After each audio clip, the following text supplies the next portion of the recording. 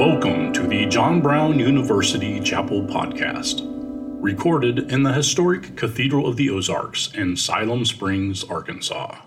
This week's chapel speaker was Tracy Balzer. Mrs. Balzer is Director of Christian Formation at John Brown University. My name is Tracy Balzer, and I'm Director of Christian Formation here at JBU. It's a role that I have had since most of you were born. And a lifetime ago, I too attended a Christian university, very much like JBU. And somewhere in my junior or senior year, I think it was, I took a class on the book of John. Now, while I'm unable to access everything I learned in that class, I remember a lot of things. And one thing I remember especially is the way our professor, Dr. Larry Shelton, made sure that we were absolutely clear on John's purpose for writing his gospel. It is not a mystery. John stated it himself near the end of his book, and we see it in chapter 20, verses 30 to 31. You can see it now on the screen above. It says, in John's words, Jesus performed many other signs in the presence of his disciples, which are not recorded in this book. But these are written that you may believe that Jesus is the Messiah, the Son of God, and that by believing you may have life in his name. As we work through this gospel here in chapel this semester, we will encounter many colorful narratives about the life of Jesus and his disciples and his mission. And you can be assured that each one of those stories is included very purposefully so that you may believe, that we may believe. You'll hear that word believe many times through this gospel. To believe certainly involves intellectual assent, to grow in the knowledge of who Jesus is and believe it to be historically and theologically true. Keith set that foundation for us very clearly last week in chapel, that John emphatically declares from the very beginning of his gospel that Jesus was God incarnate, the Word made flesh, the light of the world, who cannot be overcome by darkness. Before John does anything else, he establishes Christ's supremacy. So to believe means to receive these truths about who Jesus is as the foundation of our faith. But belief includes still more. It also includes a growing experience of Christ's presence with us, even now. So as we discuss John's gospel this semester, I pray that by the power of the Holy Spirit, you would come to believe, perhaps for the first time or more deeply, and that by believing you would come to know Christ, that you would grow in your love for him and in your ability to be absolutely and experientially certain of his love for you. Now, I invite you to open up your own Bibles to John chapter 1 and 2. And I'm going to start just with a bit of a summary to get us caught up to the passages that we're ultimately looking at in greater depth today. So buckle up. I'm going to scoot through this rather quickly. So we see in chapter 1, verse 7, that on the first day, John introduces us to another John, Jesus' cousin, who has a keen awareness that he is the one that the prophet Isaiah predicted would come as a voice of one crying out in the wilderness to make straight the way of the Lord. He's the one we've come to know as John the Baptist. The next day, says verse 29, chapter 1, John the Baptist sees Jesus and exclaims, "Here is the Lamb of God who takes away the sin of the world." Followed by a really great testimony, again, about Christ's supremacy as the chosen one. The next day, in verse 35, John the Baptist directs his followers to Jesus, saying again, "Look, here's the Lamb of God." And two of John's followers, Andrew and his brother Simon, whom Jesus later calls Peter, become followers of Jesus, believing that they had found the Messiah. All of this happens in the first 42 verses of chapter 1. Beginning in verse 43 of chapter 1, the gospel writer invites us into a compelling conversation, and it is to this passage, finally, that we're going to give our attention. So, chapter 1, verse 43, and you can read along on the screen if you don't have your Bibles open. The next day, Jesus decided to go to Galilee. He found Philip and said to him, "Follow me." Now Philip was from Bethsaida, the city of Andrew and Peter. Philip found Nathanael and said to him, "We have found him about whom Moses in the law and also the prophets wrote, Jesus, son of Joseph from Nazareth." Nathanael said to him, "Can anything good come out of Nazareth?" Philip said to him, "Come and see." When Jesus saw Nathanael coming toward him, he said of him, "Here is truly an Israelite in whom there is no deceit." Nathanael asked him, "Where did you get to know me?" Jesus answered, "I saw you under the fig tree before Philip called you." Nathanael replied, "Rabbi, you are the Son of God. You are the King of Israel." Jesus answered, "Do you believe because I told you that I saw you under the fig tree? You will see greater things than these."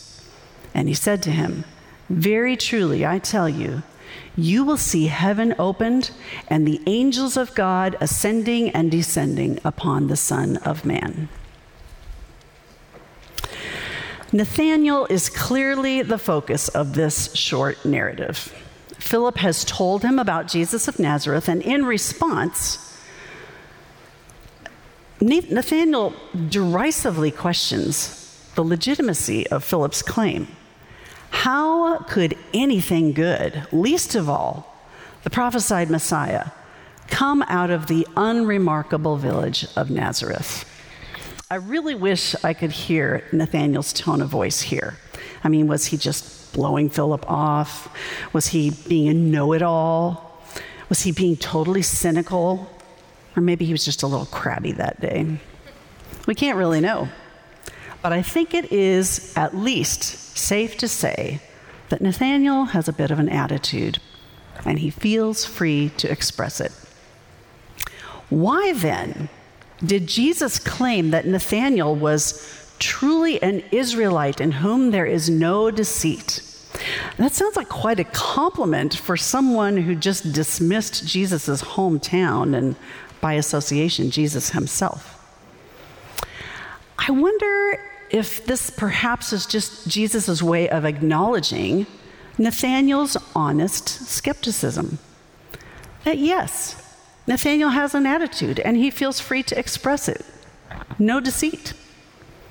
Jesus sees a man who is skeptical, maybe even cynical, and yet that man has the humility to walk toward Jesus when he could have pridefully walked away. When Jesus responds to Nathanael, those words land with force. Here is truly an Israelite in which there is no deceit. Nathanael realizes that he is not being merely tolerated by Jesus. He is truly known by Jesus. That he is not only seen by Jesus under the fig tree, he is also told what he himself will one day see. Heaven opened and the angels of God ascending and descending upon the Son of Man. I think there is hope here for the cynic, for the questioner, for the skeptic. I remember a simple illustration that one of my husband's seminary professors shared with us while discussing the journey of faith and the lifelong sanctifying work of God in our lives, the ups, the downs, the seasons of doubt, the seasons of assurance. His encouragement to us was that really it does no good for us to measure ourselves spiritually. That the most important thing is not where you stand on some spiritual spectrum of holiness. What matters most is what direction you are facing. Are you walking away from God, or are you walking toward him? Nathanael's response reveals that you may be a skeptic, but in the midst of your skepticism or your cynicism or your crabbiness, you can make the decision to turn and face Jesus, to walk toward him rather than away. Nathanael could have totally dismissed Philip's invitation to come and see and to just wallow in his prideful attitude. But instead, he walks with Philip toward Jesus. And it's there that he realizes that his preconceived notions about him, about Jesus, are in fact wrong. That Jesus is indeed, much to his surprise, the Son of God.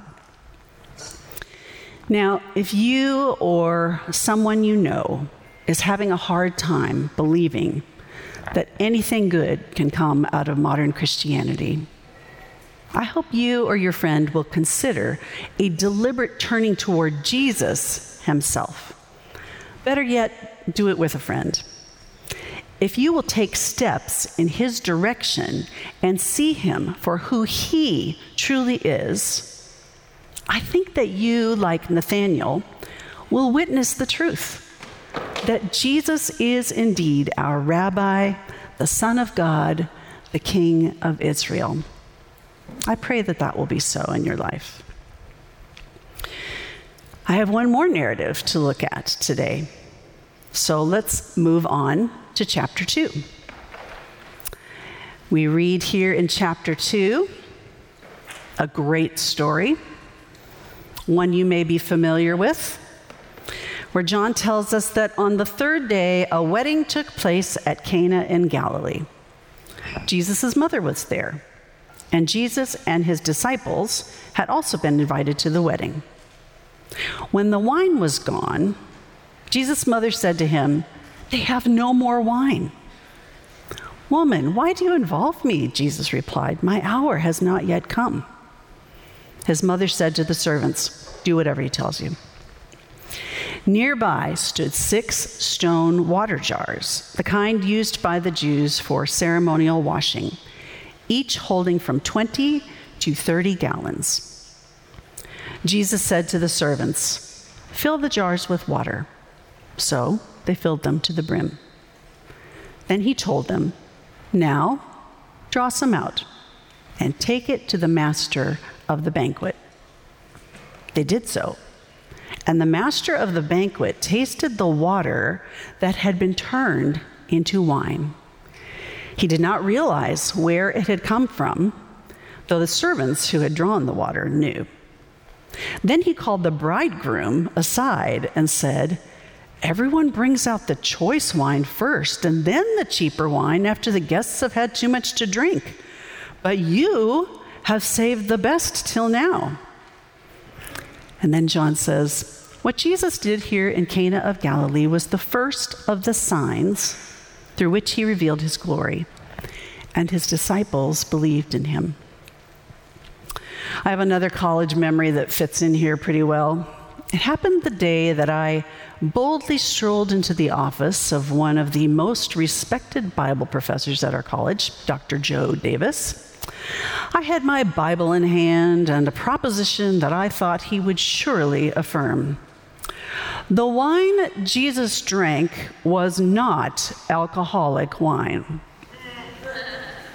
I was a new student and had grown up in a Christian tradition that frowned upon alcohol consumption. Also, I had too many memories of my dad coming home late nights in a drunken stupor. Surely Jesus wouldn't drink alcohol. My very wise professor looked at me with a kind smile, not a hint of condensation.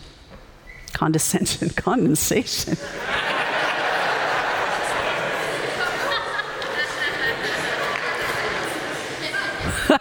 Sorry. I just sort of want to think about that. Okay, no. Let's go back to the real story. Not a hint of condescension. Important difference. And he gently suggested that I go research the question myself.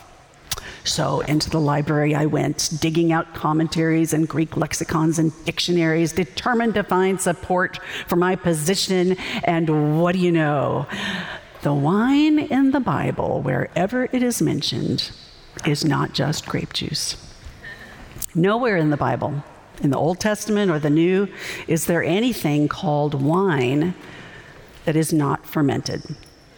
Now, all these years later, I remain grateful for my professor's gracious way of receiving my very honest naivete and, frankly, my cockiness. I had a bit of Nathaniel in me. My professor did not respond by patronizing me. Rather, he kindly urged me to do what I should do and be a good student and go do the research. It was a come and see moment for me.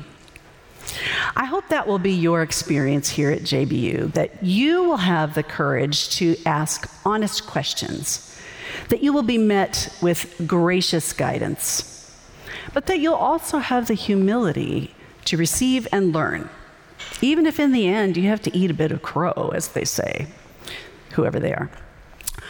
Okay, so if wine was so prevalent in biblical times, at feasts and celebrations and meal times and weddings, why do we have a no alcohol policy here at JBU? That is a very valid question, but it is for another conversation, which I would love to have with you sometime. Or maybe you could go research it yourself and then come tell me what you find. But for now, let's talk about wine in John chapter 2 and the role that it plays in John's gospel. Now, first, I'd like to look at the confusing bit, at least it was for me, at the beginning, where Jesus seems reluctant to assist when his mother tells him that the wedding wine has run out. His comment that his hour had not yet come is actually the first in a pattern of such instances in the Gospel of John, something that we can look for as we move through this book. In each case, like this one, Jesus does eventually take action. You might think of Mary and Martha's request that Jesus come to help heal their brother Lazarus. But Christ delays. He acts on his own initiative in keeping with the Father's will and not simply at the instigation of others. So here at the wedding, it simply was not nearly time for Christ's glory to be revealed on a grand scale. His hour had not yet come. And we know it will eventually, many words and thousands of people later. But in this story, Jesus does eventually step in and miraculously provide an abundance of excellent wine that is miraculously superior not only in quantity but in quality, especially in contrast to what the host provides, which was lesser in quality and obviously ran out before its time. Both the quantity and the quality are important symbols here, symbols that we see in the Old Testament in reference to the age of salvation and the blessing that will accompany the arrival of the Messiah. When John tells us here of Christ's first miracle, the changing of a large quantity of water into wine at a wedding feast, it is a signal to us, his readers, that the long-awaited Messiah has come. The kingdom of God has arrived. But when the story was actually taking place, the master had no idea where this amazing wine had come from. He gives credit to the bridegroom. The texts tell us that the servants who had drawn the water knew that Jesus had done it, but John doesn't tell us about their reaction. I mean, considering the magnitude of this miracle, Jesus was amazingly able to do it without drawing the crowd's attention. He did, however, draw the attention of some, his disciples. And what was the result? His disciples put their faith in him. They believed.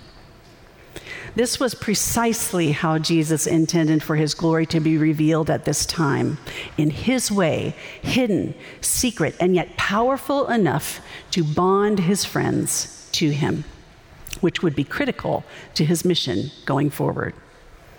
Christ's first disciples, and now we, his modern disciples, learn from this first miracle that Jesus not only has command over the elements of nature, but that he provides abundantly and excellently.